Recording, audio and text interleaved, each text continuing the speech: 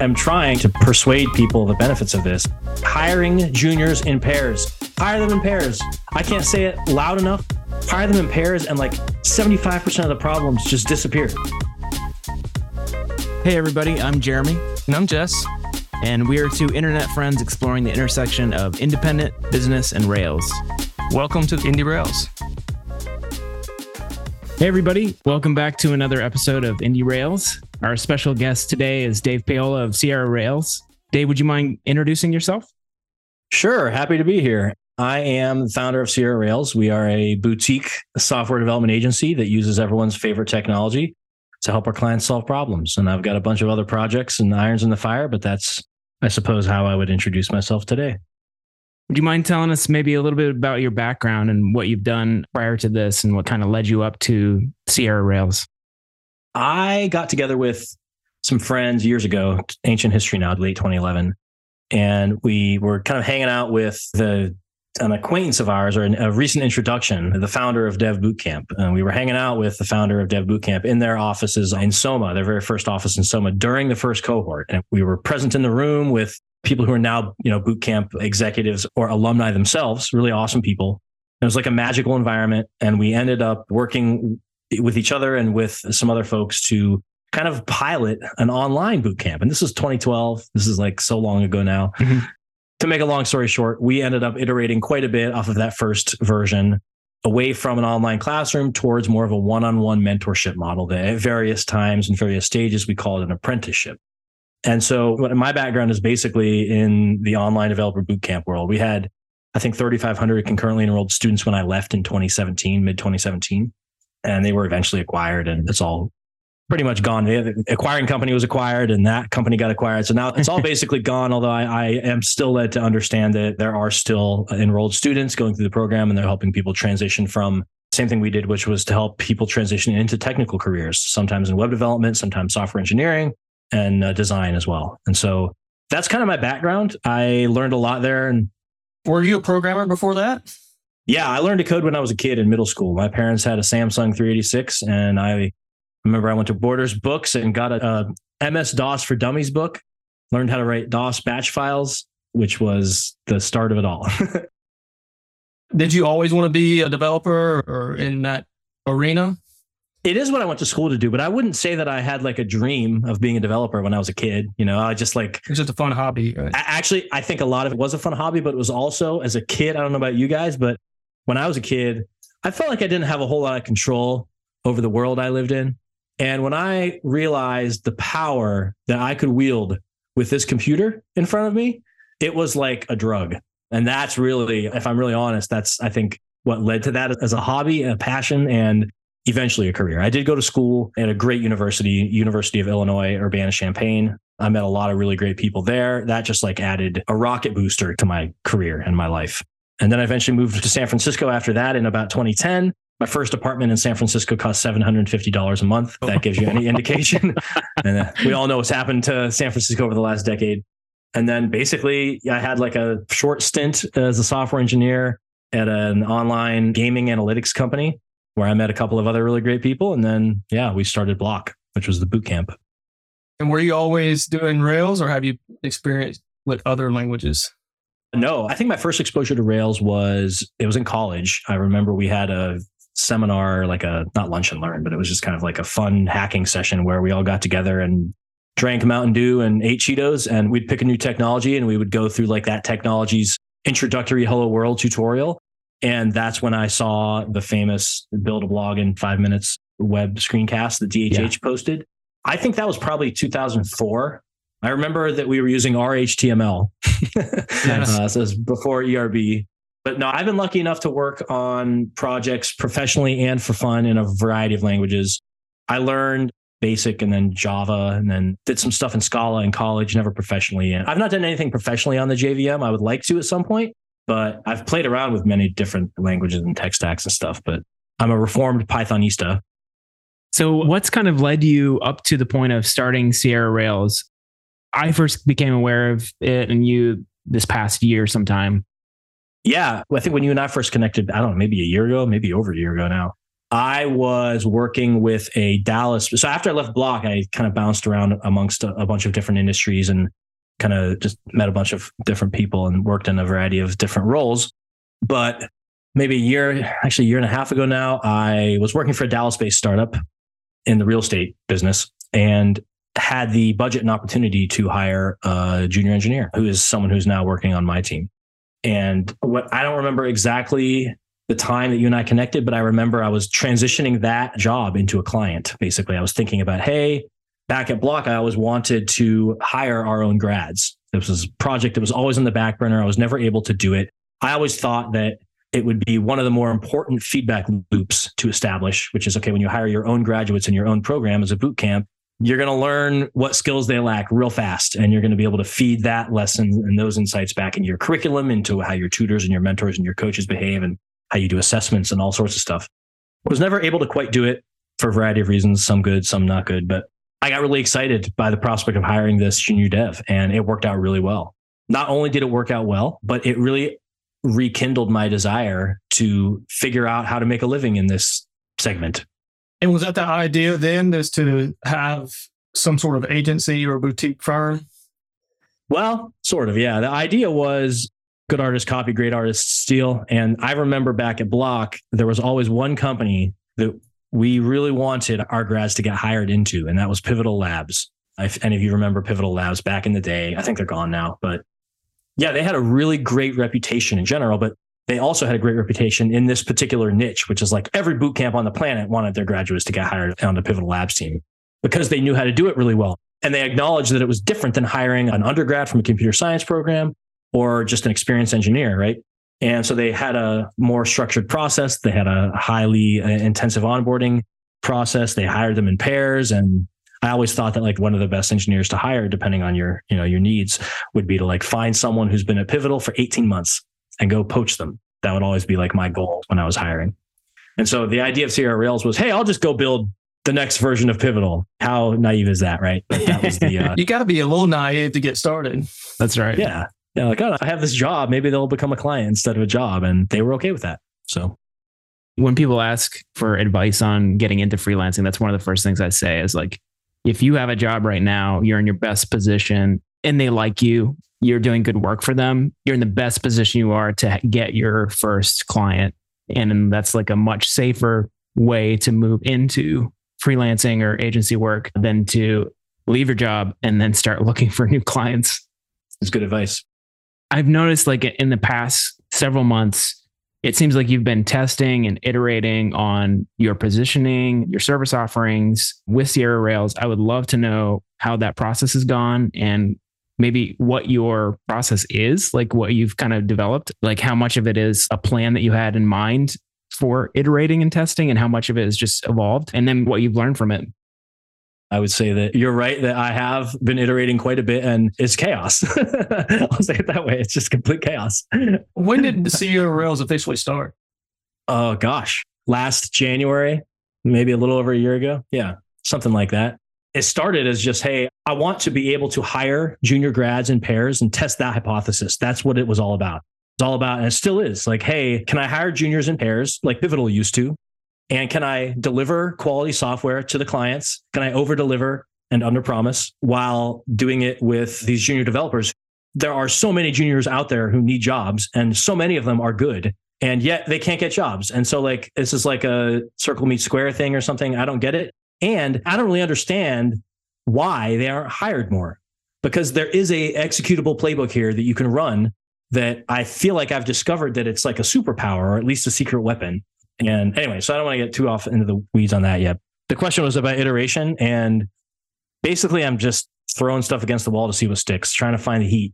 And I started out with like, hey, well, the client that I had at the time was a legacy app that was built by an international team that was very obviously not Ruby programmers. It was very obvious that they were maybe C++ programmers and they were working inside of a Rails app. And it was buggy, it was slow. And so what I did there was like, all right, go in, perform open heart surgery, turn the ship around on like the top 10 most important actions and make it successful for the business, right? So I thought, well, maybe I could make a living doing that and got a couple of other contracts or at least tried a couple of other contracts. And I think what I learned from that experience was that while that is something that I can do, that is a much tougher type of project for junior developers to take on, even with really great coaching, right? Yeah, I can see that. That makes intuitive sense to me, but maybe can you lay out why that might be? Well, I think it's a bunch of reasons, but I think being able to parachute into a code base, figure out what's what, and hold in your head the business objectives, not only making the trade-off decision, but understanding what the costs and benefits are to the decisions ahead of you, and what's the test coverage look like? How do you refactor effectively? These are things that take a while to learn. Yeah, not breaking all the crap around it. Yeah, exactly. Where are the seams? And it is like surgery, right? At least in the couple of apps that I've had to operate on. Can I step back a second and just ask from a high level, what is a junior? When we say juniors, are we talking about somebody who's just getting started in Rails, someone who's been playing with it for a couple months, has a couple years of experience? What do most people determine that to be? That is a great question. And I think it is different depending on who you ask. So where I'm thinking about this from is, how do hiring managers think about it? When you ask a hiring manager or like an engineer who's been put in charge of recruiting their next engineer for their bench of talent, I think I would say that the majority of people in that role would probably say bootcamp grad. Now, that doesn't mean that's the only people that I like working with, right? Because I've worked with bootcamp grads. Obviously, I've worked with self-taught people as well. But I think of it as like someone who's trying to land their first real job as a software developer. It doesn't mean young. It can mean old or young or middle age. It can mean pick any other demographic. It can mean anything. But I think it means like they don't have their first real job yet. So if we jump back to, okay, so that you kind of went through this first process, this first round, realized that this kind of project is kind of difficult to bring in early career people, juniors into. What was your next strategy, or where did you kind of go from there? Yeah, well, I still need to pay the bills. So Sierra Rails is still very much alive and well, and I'm growing it very incrementally and modestly. That's one of the things I've also learned coming from the world of startups, where you tend to build products. Block was not really a product exactly, but I think you get the gist. Growing an agency is different than growing, for example, a SaaS business, right? What I realized was, okay, well, I do still need to grow this because I still need to make a living and I still want to be able to hire and employ grads, but it's going to limit my scope of impact. It's harder than I thought. That's a lesson I have to relearn every couple of years, it seems. It's like, no, you can't just build it and they will come. Like, you have to build it and then market it and sell it and iterate on your marketing and iterate on your positioning and your optics and your brand and your value statement and blah, blah, blah. And so what I've done since then is actually, okay, think about how can we bring more junior developers into the fold? What is their primary problem? Why aren't they landing these jobs? Is it totally because of the macroeconomic climate? Is it totally because nobody wants to hire them? Or is it something else? Are there other problems there? And so what I've done is, over the last couple of weeks, actually, so it's fairly fresh, is to launch a pilot of a invite-only community for early career developers, those folks who want more experience and want to work on a team, but don't have experience working on a team. They're often working, as many are, on their own side projects, solo, by themselves. They're selecting the project to work on based on the technology they want to learn, because then they think, well, if I learn this technology, then I'll maybe get the job that I'm seeking. And so what my goal is, I have maybe 6 people now, 6 junior devs in this community. We're running it like a real team. It's a simulated team. We have daily stand-ups. We do code review. We have office hours. We're working on the Ruby for Good CASA project, which is a court-appointed special advocate. It's an open source application that is a real code base with years of history behind it. Has its own dark corners and cobwebs and skeletons in the closet, like any real code base does. It's not your own solo project that you've been crafting yourself. And it has real users. That every Friday afternoon, there's a stakeholder meeting where we get on a Zoom call with the people using the app, and we hear directly from them, how is the app working? Are there any new bugs that we should be aware of? And we get to talk about the stuff we've shipped over the last week, that kind of thing. And so it's really fun, and it gets them real experience on a real app, and they pair up on it. And the goal here is to get every single one of these folks a job based on this experience. They're learning how to communicate. They're learning how to talk at daily stand-up. They're learning that coding isn't just writing new code. It's like, oh, I have to figure out how this code works. The tests are flaky. Why isn't this GitHub action thing working in Docker like it works on my machine? All those things that we're all aware of that are not obvious, they're now learning in a real world environment. So that's where I've landed now, and we'll see how it goes. I'm actively recruiting both senior engineers today to join our ranks and to help us mentor these folks, because I can't do this alone, so that we can support more and more juniors. That's the plan. That's awesome. I feel greedy asking this question, but what's the payoff for you? What's the payoff for like another senior engineer that comes into it to help with something like that? How can we incentivize people to make this work and continue to grow and build? Maybe is a better question. It's a very reasonable question that I think is better discussed in public like this.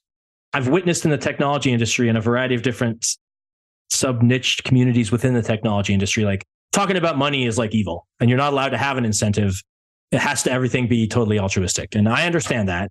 And to be really honest with you, like the reason that I'm involved is partially altruistic, probably 50% altruistic. I have had mentors in my life and my career that have materially changed my trajectory. And I want to pay that forward. But on the other hand, like I can't just volunteer my time. And so we do have to make this a sustainable project. Now, I don't know if that means it's going to scale like crazy.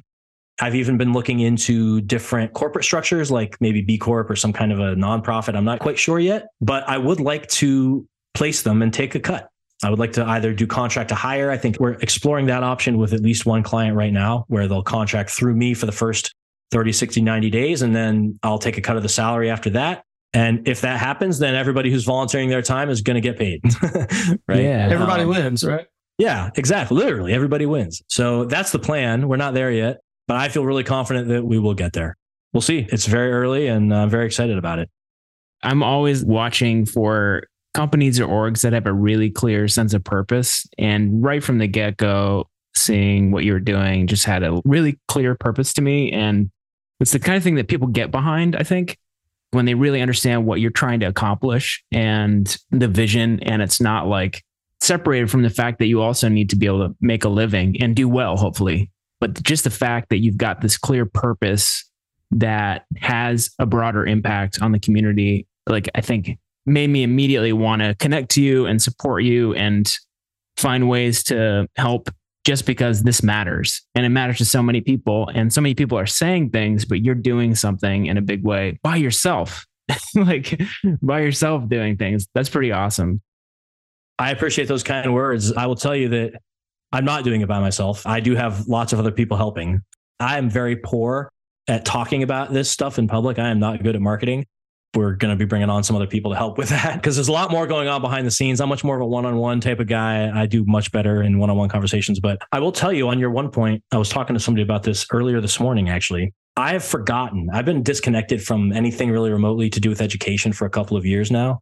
But I used to do like so many pitches every week. I would do like pitches to students, pitches to investors, pitches to recruit engineers and so on to join the team. And I have forgotten how wonderful it is to work in an area that attracts people who want to do good. It's not like we're all altruistic. It's not like everyone just wants to do nonprofit work. I mean, like good people who donate some of their time or whatever to just like make the world a better place. It's so much better to work with those people than with people who don't care about that. Yeah. It's lovely, honestly. And to your point about clarity of purpose, I don't even have like a mission or vision statement right now, but everyone seems to grok what we're doing. So it's very exciting. Yeah, it definitely comes across. I love it. Have you guys ever hired juniors? Have you ever worked with junior developers? I have not. Yeah, not first time. I've worked with like some early on developers, but maybe I could persuade you to join our mentorship team here in public on your podcast. Like I wouldn't be lying to tell you that I've been considering it, thinking like, oh, could I do this? Yeah, you should. It's fun to watch those moments where you realize like, oh yeah, this isn't about code. This is about dealing with frustration, or it's about how do you figure out where to start when you can't reproduce a bug? Those are the things that like you realize that you know, but you don't realize you know until you are talking or trying to show someone how to go about a problem, right? And it's one of those things that it's wonderful to learn myself from the juniors. It's like, okay, yeah, I need to do better at explaining my thought process here because I've never had to externalize how I do this before. You know, it's wild. It's challenging. Most of my career, I've been solo or indie, but on certain projects, I have the opportunity to work with teams or to hire someone on to help. I would love to learn how to do that better and how to be a better team member and a better manager, I guess is what I would be called. Yeah, like all those things you just mentioned about delegation and finding the fit for the person to get in and figure out a bug or start a feature. There's so much more than just explaining the feature itself. Yeah. I will say that I was speaking with somebody recently. There's a project called Engineer Kit, which is like kind of like a apprenticeship curriculum in a box type of thing.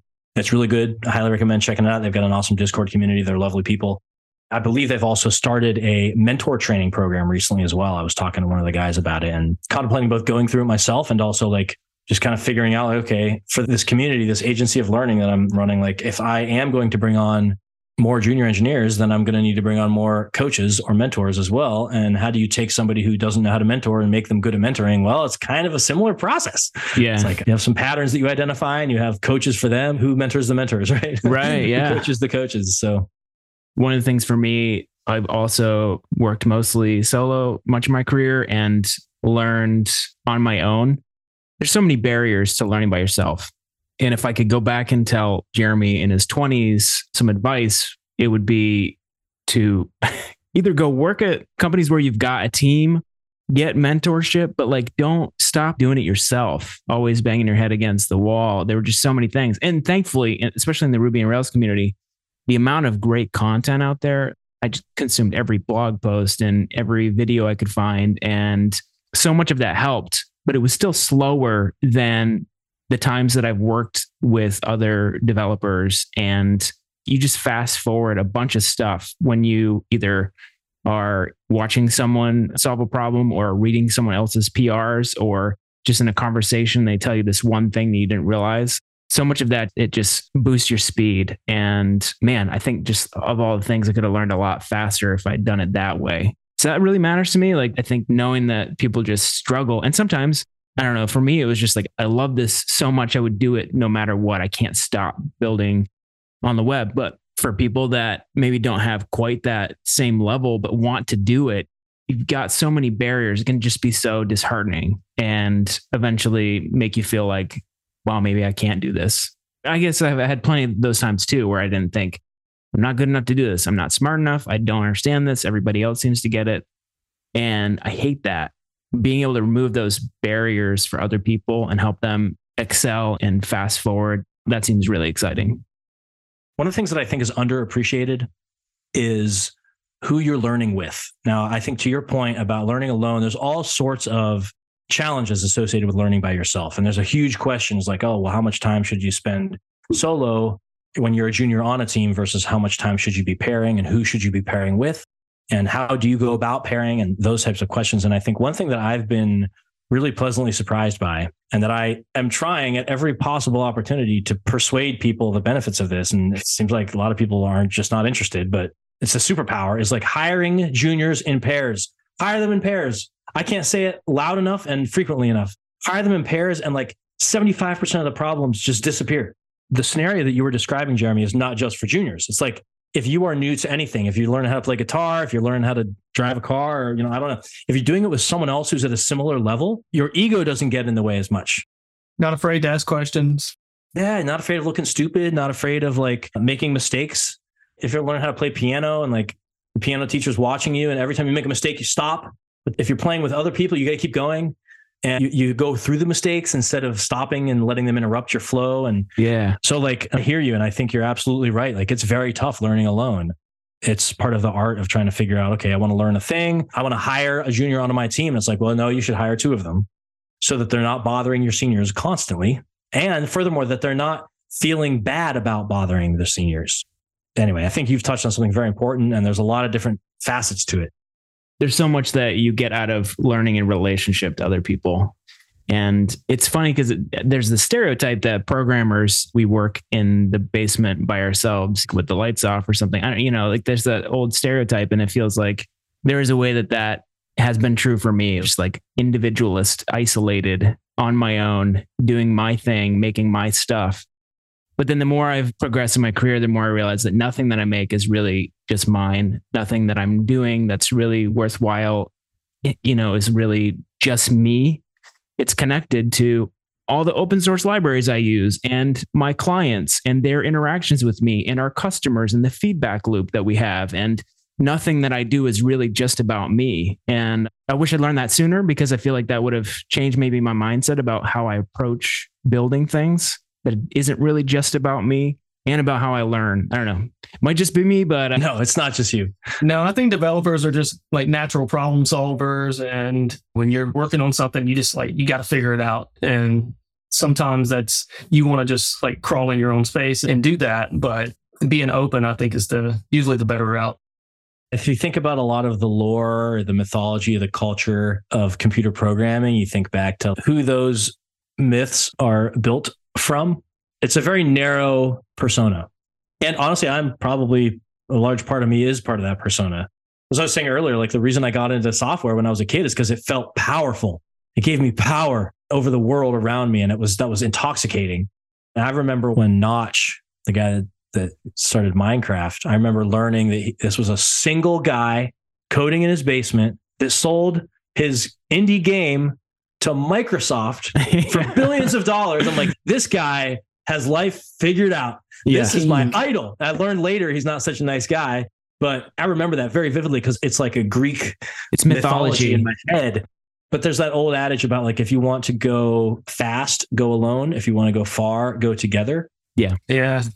And I think I agree with you, Jeremy. Like, I wish I had learned that much earlier. I could have used a dose of that earlier in my career for sure. Several doses. There was one thing I wanted to ask you about. It was, I think you had this on your website, but you have a rubric.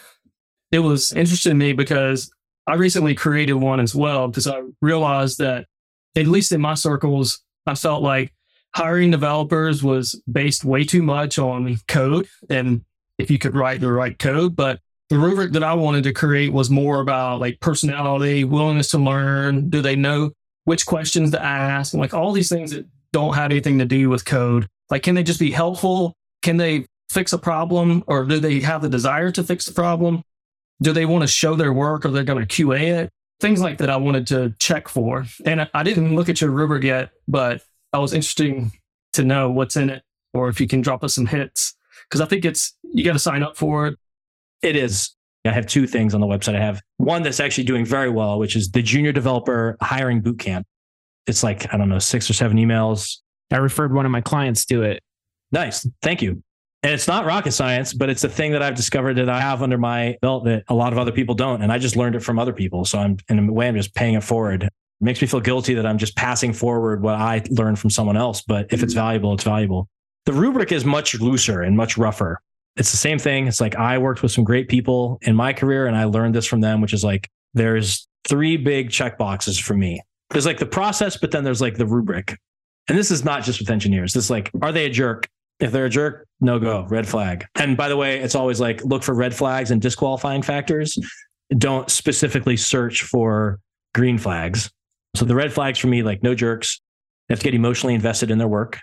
Not like hustle culture, but like they have to care. And do they have intellectual horsepower? Are they high functioning? That's the 3. There's a whole bunch of other things that I look for, but again, those are the red flags. The green flags are like communication skills. I found that many bootcamp grads have significantly superior communication skills to CS undergrads because they've had careers already, or at least they've had jobs and they've worked with lots of different people instead of just designers and product managers and other engineers. Anyway, communication skills, problem solving, technical competencies, that kind of thing.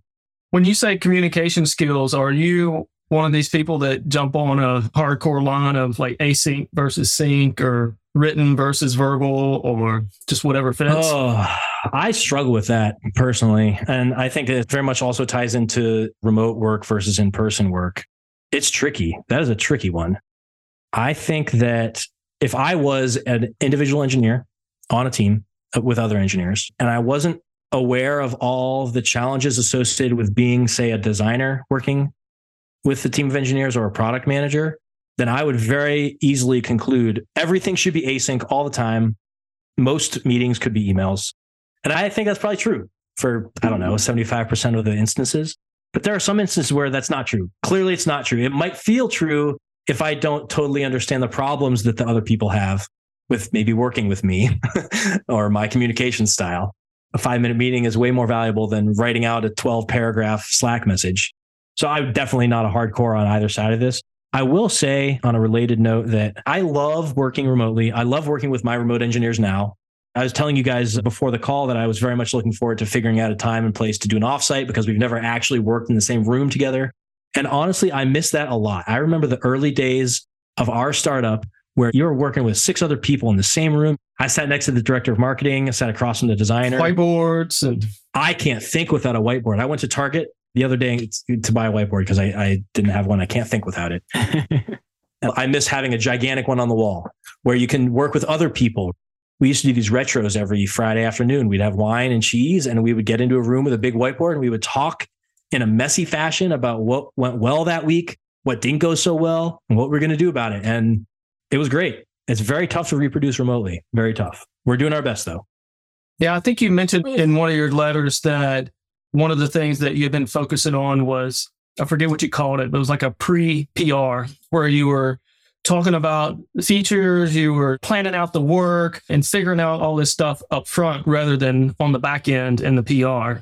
That was pretty cool, I thought. That goes along with communication and stuff like that.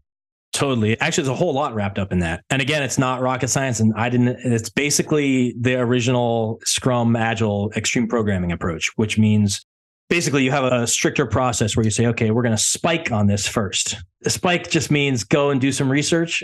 Raise your hand if you've been on a team or a member, working with a team that went off, had individual engineers go off and code for a week, 2 weeks, and then have this gigantic pull request at the end. And then everyone's lobbing feedback into the pull request on GitHub. And no one really knows, is this a nice to have, a need to have? Is this a blocker to being merged? Is it not? Do I need to go back and rework this whole thing? It's just a mess. Or worst case, it's way off and didn't meet any of the objectives. Yeah. And maybe most of it's good, but yeah. And when you compound maybe the 100% async nature of all the communication, it's hard to read tone from text. And some engineers are really passive aggressive. Some engineers are really earnest, and it's very tough to tell which is which sometimes. So what we do is the old fashioned way, is where we say, okay, we sit down and we talk through the feature work or the bug that needs to be fixed or whatever. And when you're really new to a code base and or new to software engineering in general, it can feel really scary to try to make changes, kind of afraid to touch anything. So what I encourage all my developers to do is go write throwaway code, make a new branch. Prerequisite is you have to be good with Git or whatever version, but go off, make a new branch and just play around with it. Try to build the thing and don't worry about making it good. You're not going to open a pull request with this. You're going to get your head around the problem and you're only going to spend maybe 4 hours on it. And those 4 hours are so valuable because you're not worrying about getting it right. You're worried about learning about the problem. And then we come back and we say, okay, let's talk about the code you wrote. Let's look at it. Let's pull it up on Zoom. And we say, okay, that's great. That's great. And they're like, oh yeah, I know that's a word. I know that's a word. The first time through this, they're always so aware of where they cut corners and use Band-Aids. And that's great because that's the point. The point is get comfortable with that. And then after that, we say, okay, let's keep 30% of that code. Literally, you can copy and paste into a new branch, or you Git cherry pick it even if you've been really disciplined with your Git, or you just redo it the right way a second time. And when you do the second time, it goes 4 times as fast because you already know exactly what needs to be done. And you've already talked about the code with your peers, right? So the only thing really that you have left to talk about when it gets to pull request are things that your linter can catch. And so what I have found is this massively speeds up the development cycle massively, which clients love, which I love, which they love. Everyone's learning faster. And it's wonderful. I can't believe everybody doesn't do it this way. It makes so much sense. It reminds me of, there's this book, Bird by Bird. It's about creative writing, I think. And the first chapter is called Shitty First Drafts. And I took a lot of creative writing classes in college. And one of the big barriers when you're writing is getting that first draft out. They say writing is in the rewriting. It doesn't totally necessarily apply to coding, but I think that makes a lot of sense, especially when you are stuck on, I'm going to make a mistake as soon as I start typing. That is a barrier you get over by saying, no, it's going to be a shitty first draft. It is. And to be completely comfortable with that and know that it's really in the editing process or the rewrite that you get it right. So anyone stuck there, that makes a lot of sense. Just do the spike. You'll be fine. Just throw code out and get that done as quickly as possible. Then you're through that first version. Now we can come back to revision. That makes a ton of sense. I want to go read that book now. I haven't heard that book and I'm very ravenous about book recommendations. Cool. Yeah, it's a good especially ones that rhyme with things I already have in my head or experience. I remember I felt that way a lot about the Stephen King's book on writing. On writing, yeah. I never finished it, but I did read. I remember I was sitting in the chair nodding vigorously. Yeah. Yeah. But that actually also kind of reminds me of a topic of, one thing that I have honestly struggled to coach my team on, and I would love to hear what you guys think of this, is the work that I do when I'm just coding or doing software engineering. When I like get enough sleep and I eat well and I exercise and I wake up in the morning, I get caffeinated and I can go, man, especially with Rails. The high leverage you get with this technology is intoxicating. You can go so far and get so much done. And then when I contrast that with the days where I haven't gotten enough sleep, maybe I haven't eaten so well, the difference is like 10x, maybe 100x. And it's the same thing with writing, right? Same thing as like, you got to wait for the inspiration kind of. And I struggle with that because, on the one hand, we work on teams where we are obligated or we really want to deliver quality work regularly at a high velocity. On the other hand, I know that it's unrealistic to expect everybody to be on all the time. I'm not on all the time, so I can't possibly expect other people to be on all the time. But that is a real struggle when you're early in your career. I had a friend of mine that had a really good line yesterday. I was talking to, he's one of the guys who used to work on my boot camp, and he's a friend, and I think he's going to hopefully join this new community. He said something like, it's much harder to coast when you don't know anything. When you're new and you're still learning, every day is an uphill battle, learning new things, and you're getting hit constantly because you didn't know this thing. And you wake up 4 days into that and you're like, my God, I'm exhausted. I need a day off. It's like, well, if you're a senior engineer and you've been like productive for 4 days, you kind of can do that sometimes, a solo or on a team. But like when you're early, it's genuinely more tiring. And so I try to think about that when I'm working with juniors, is like, have some sympathy. It feels like a lot of that is, maybe around emotion and energy levels. And that seems like being aware of that has to play into how you lead the team, how you manage people, watching for those, which kind of gets back to the issue of if all of your interactions are async or via text-based communications, you're missing that. You're missing energy levels and emotions, which you're going to see mostly through voice and face. And I would argue you're missing out on an opportunity to build, for lack of a better term, a connective tissue with your teammates. And when you don't have a lot of connective tissue, it's harder to form relationships. It's harder to trust, and it's harder to assume good intent, those types of things. And those things are crucial for like a really healthy, awesome team, and that's the kind of team I want to be on. I don't want to be on a team where it's easy come, easy go. Everyone just like pops in and pops out at their leisure. That can work, that's fine, but that's not for me. You have to enjoy being together. I feel like that's so important. Maybe earlier in my career, I would have thought that was not important. But when I've seen how teams work, when people genuinely enjoy working together, being together, talking together, that's when teams go fast. And they last. Yeah. Those teams last. Right. Yeah. Which there's a loyalty. Yeah. What do companies not understand when they avoid hiring early career folks? I think a lot of companies have been burned. I think it's also important to remember that companies are composed of people, individual people, and each individual person has their own opinion, their own experience. If you are a junior trying to join a team that is comprised of 12 senior engineers who have all been burned by hiring junior folks before, this is going to be a failure. If I think about why individual people have been burned, and I've talked to a lot of these people, many of them have had an experience where they wanted to take a chance on someone early in their career. So they viewed it as charity, which I think the intent is good, but it doesn't feel good. Hard to have a good outcome. Yeah. So they view it as charity. Sometimes they hire one of them. They don't set the expectations on either side. They don't tell their team why this person is coming on or what's going to be involved. Oftentimes they don't understand what the time investment is going to be. They don't set the expectations with the junior developer, saying, here's the first week, here's the first month, here's where I expect you to be, here's how I expect you to do your thing, here's what I expect of you.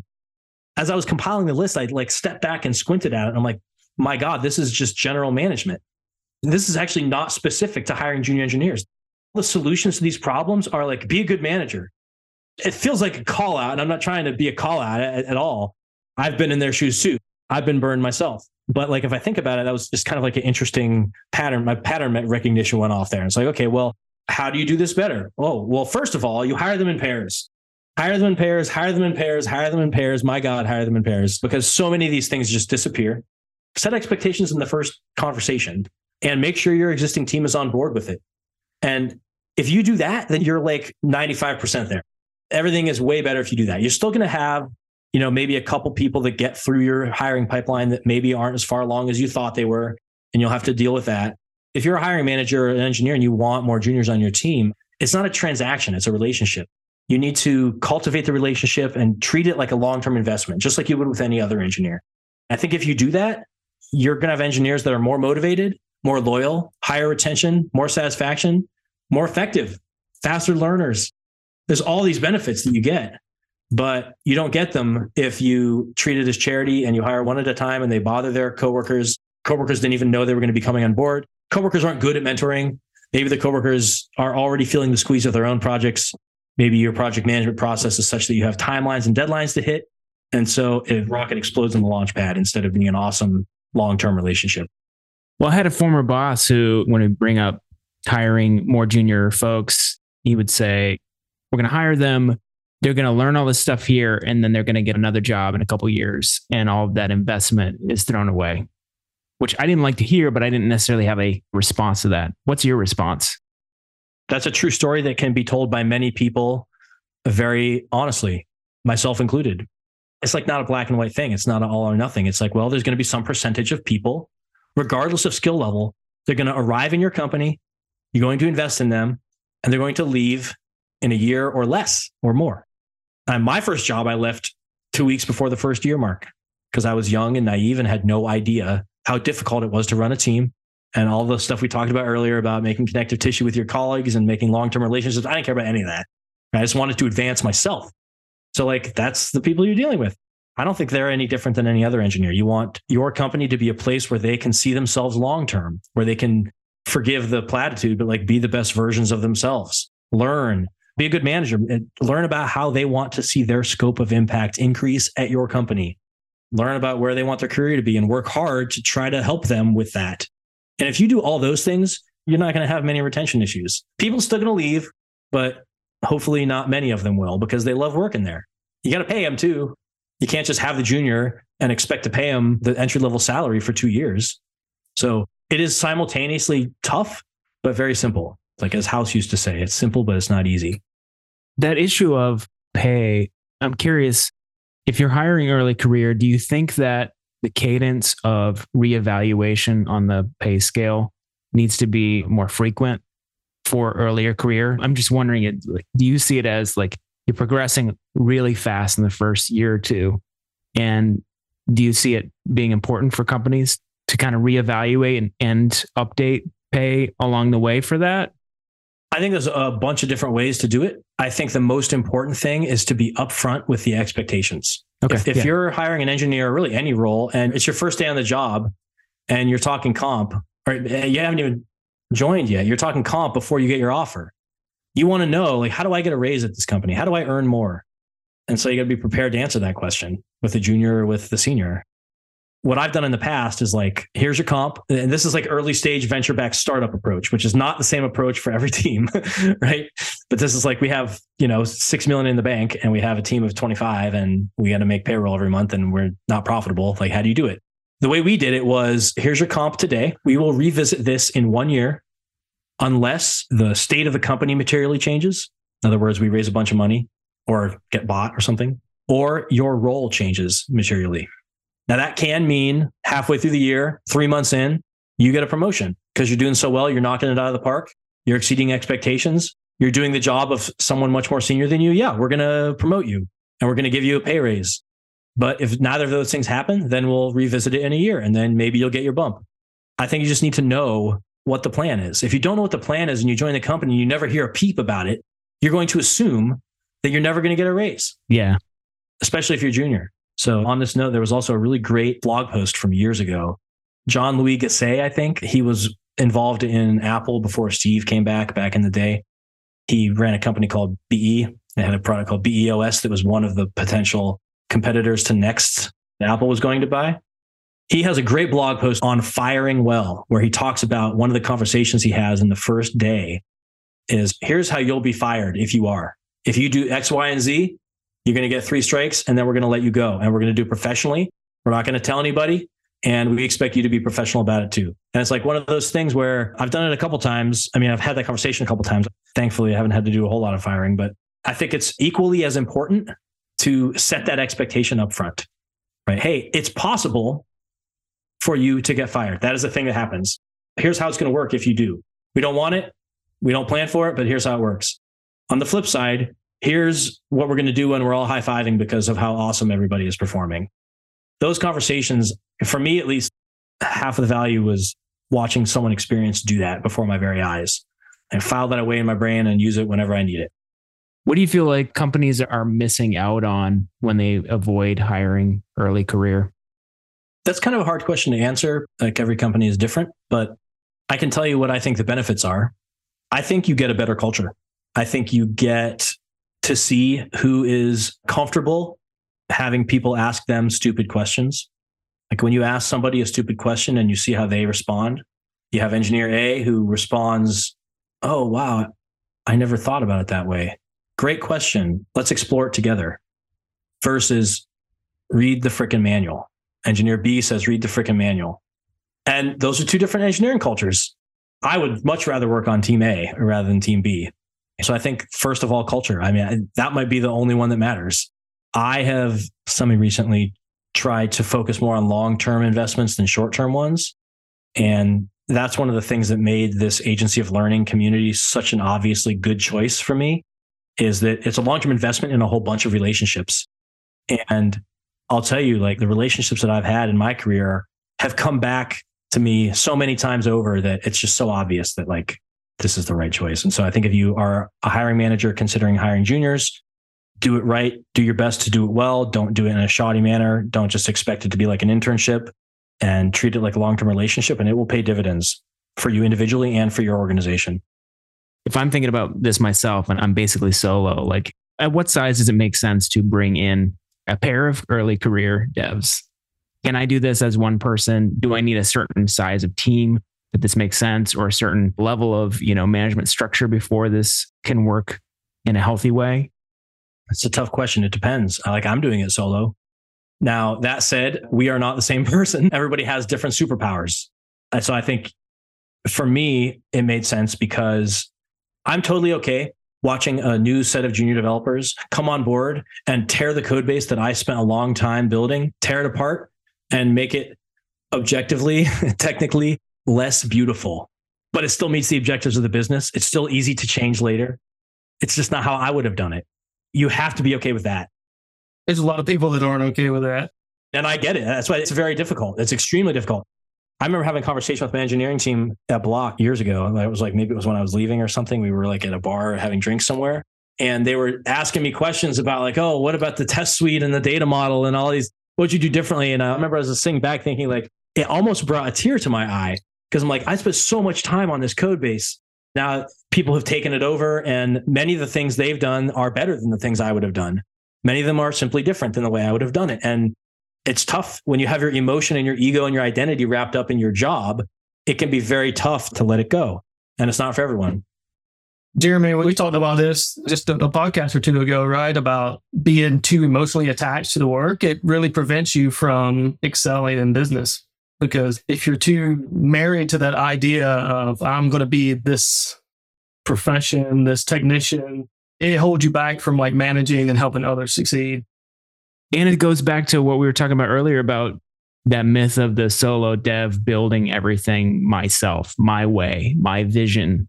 And I've had that. I've had that on a Rails project. I guess my first major Rails app, I spent 10 years on this code base. And there was a point where I was making it difficult for other people to work in the code base because it had to be mine. It was my way.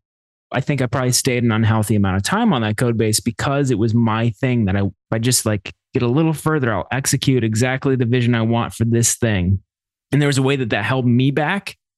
It held the business back and held other people back from being able to just let go of that. So I get that. I think I would totally be there, 10 years ago or even less potentially. And maybe now I have like more experience and a better willingness to just let go of that kind of mentality around building. I think that's a 1,000-year problem. I don't know of a single human being that doesn't struggle with that in a big way. I even have side projects that I keep just so I can retain some semblance of control over how this one little thing is done. This little, my little baby here, this is exactly the way I would do it. I got to borrow the control and put it over here in a much more concentrated fashion so I can relinquish control over here. Yeah. That's very real. And if your side projects are like mine, you have that one perfect piece of it, but then there's like 50 other things that need to be done or are broken. By the way, when I insist that the side project's code be perfect, it never launches. It never gets users. Exactly. It's practically art, right? Exactly. Yeah. And that's fine. That's cool. There's nothing wrong with that as long as you're aware of it. I've been there. I definitely have been there. I love that you have found this niche. When I think about Rails and early career devs, I think about you. And so I'm curious if you have any advice for other indie Rails agencies or consultants about finding niches and specialties. I do remember one of our business advisors early on gave us some really good advice. We were an online developer bootcamp. We were trying to find more students. And he came to us and he challenged our thinking and he said, okay, where do your students come from today? Oh, all over the country. Oh, okay. How old are they? Oh, we got 17-year-olds and we got 55-year-olds. We got everywhere in between. Okay. What were they doing before they wanted to transition into software engineering? Everything. Baristas, school teachers, warehouse workers, truck drivers, you name it. It's like, okay, so what you need to do is you need to find every teacher in the Bumsville, Ohio area between the ages of 18 and 25 who makes this salary band, and you go after that niche. Yes. Why didn't we think of that? We eventually found a couple of different personas or segments that we defined, and we built totally different marketing campaigns for those. They had totally different financial forms. In one niche, it would take them 30 days to enroll, and we would only have to pay X dollars to acquire them as a customer. A different niche, it was totally organic, but it took 90 days. And so I deeply understand the value of niching down. I've never done it successfully yet as an agency. Right now, the clients that I have, it's all greenfield apps. And I'm very happy with those contracts. And I hope to retain those clients for a very long time. I hope to help them make their business successful. But I'm also aware that the build new greenfield apps segment is one that is very difficult to make a long-term business out of. And so I'm thinking about that. What niche will I choose? Well, my current plan is if my clients are happy, if they have anybody in their networks that they can refer to me, maybe I could build subject matter expertise in the niches that they inhabit. But I don't know if that will work. I don't know how long it will take. I think it will take a while. Reconnect with me in a year and see how it's doing. It's always been a challenge as a Rails consultant to find people who need Rails work because it's so wide. It could be a large corporation. It could be a startup. It could be somebody who just wants to build a back-end Rails app for their organization, an internal tool. And so, what watering hole do you find those people? There isn't one single. I think you made a very good point there, Jess. It's one that I've been thinking a lot about recently. Is Rails is not a business niche. Rails is a technology niche. And I have struggled to exit the orbit or the gravitational pull. That name, Sierra Rails. Yeah, it's a Rails shop. Well, okay. Am I limiting myself by doing it that way? Yes, I am. Is that a good decision? I don't think it is. It's a tough one to undo, but I don't think it's crazy to see a future in which it's yeah, you know what? Clients need a lot of really dynamic front-end JavaScript functionality, I think. And, as much as I love Hotwire, maybe they do need that React front-end. How will that affect my business? Probably positively. How will I like it? It'll sting. Yeah. But I bet the sting will wear off pretty fast. Yeah. Well, and if you put yourself in your manager's shoes, then you're hiring, training, teaching. So you're not digging into the code base all the time anyway. So there's that. Yeah. It reminds me, remember at Block, there was a time where it felt to us like a war. I don't think much of this was as obvious to students and to the public, but there was a war over how are we going to evaluate the quality of these developer boot camps. In other words, in 2012, there were 3 of us. 2013, 2014, there's hundreds, if not thousands. And if you're a prospective student, how are you supposed to evaluate them against each other? And so we were online, a brick and mortar boot camp, and we eventually evolved our positioning away from this, but we very much, definitely incorrectly, saw brick and mortar boot camps as competition. And eventually we realized that was foolish. But early on, we were kind of new to it and everybody wanted to use the placement rate, which is not unreasonable. Okay. Of the people that you let in, how many of them get jobs? Very simple, very straightforward, very black and white. That was a metric that we fought against because we let anybody in. If you wanted to enroll, you could enroll. We weren't limited by brick and mortar capacity. We were limited by the number of great mentors that we could find. That was the primary bottleneck. And then the management and organizational structure to support that, all of those mentors. So the placement rate actually genuinely did not accurately convey how good our program was. Because if we just did the basic math, our placement rate is much lower because not everybody wants a job.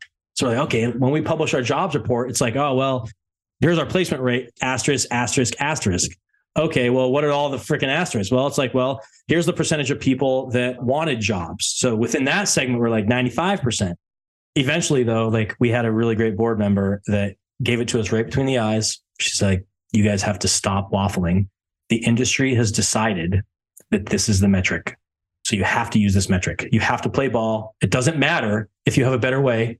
You have to do it the way the industry does it. You have to become competitive in the market. The market has evolved. You have to evolve with it. That was a very tough pill to swallow. Yeah. But it was correct. And ultimately, it was a good thing for the business. But so anyway, that story comes to mind. Well, Dave, we are just about out of time. Thank you so much for coming on. This has been a fantastic conversation with you. As we wrap up, are there any other things that you'd like to share with Indie Rails community?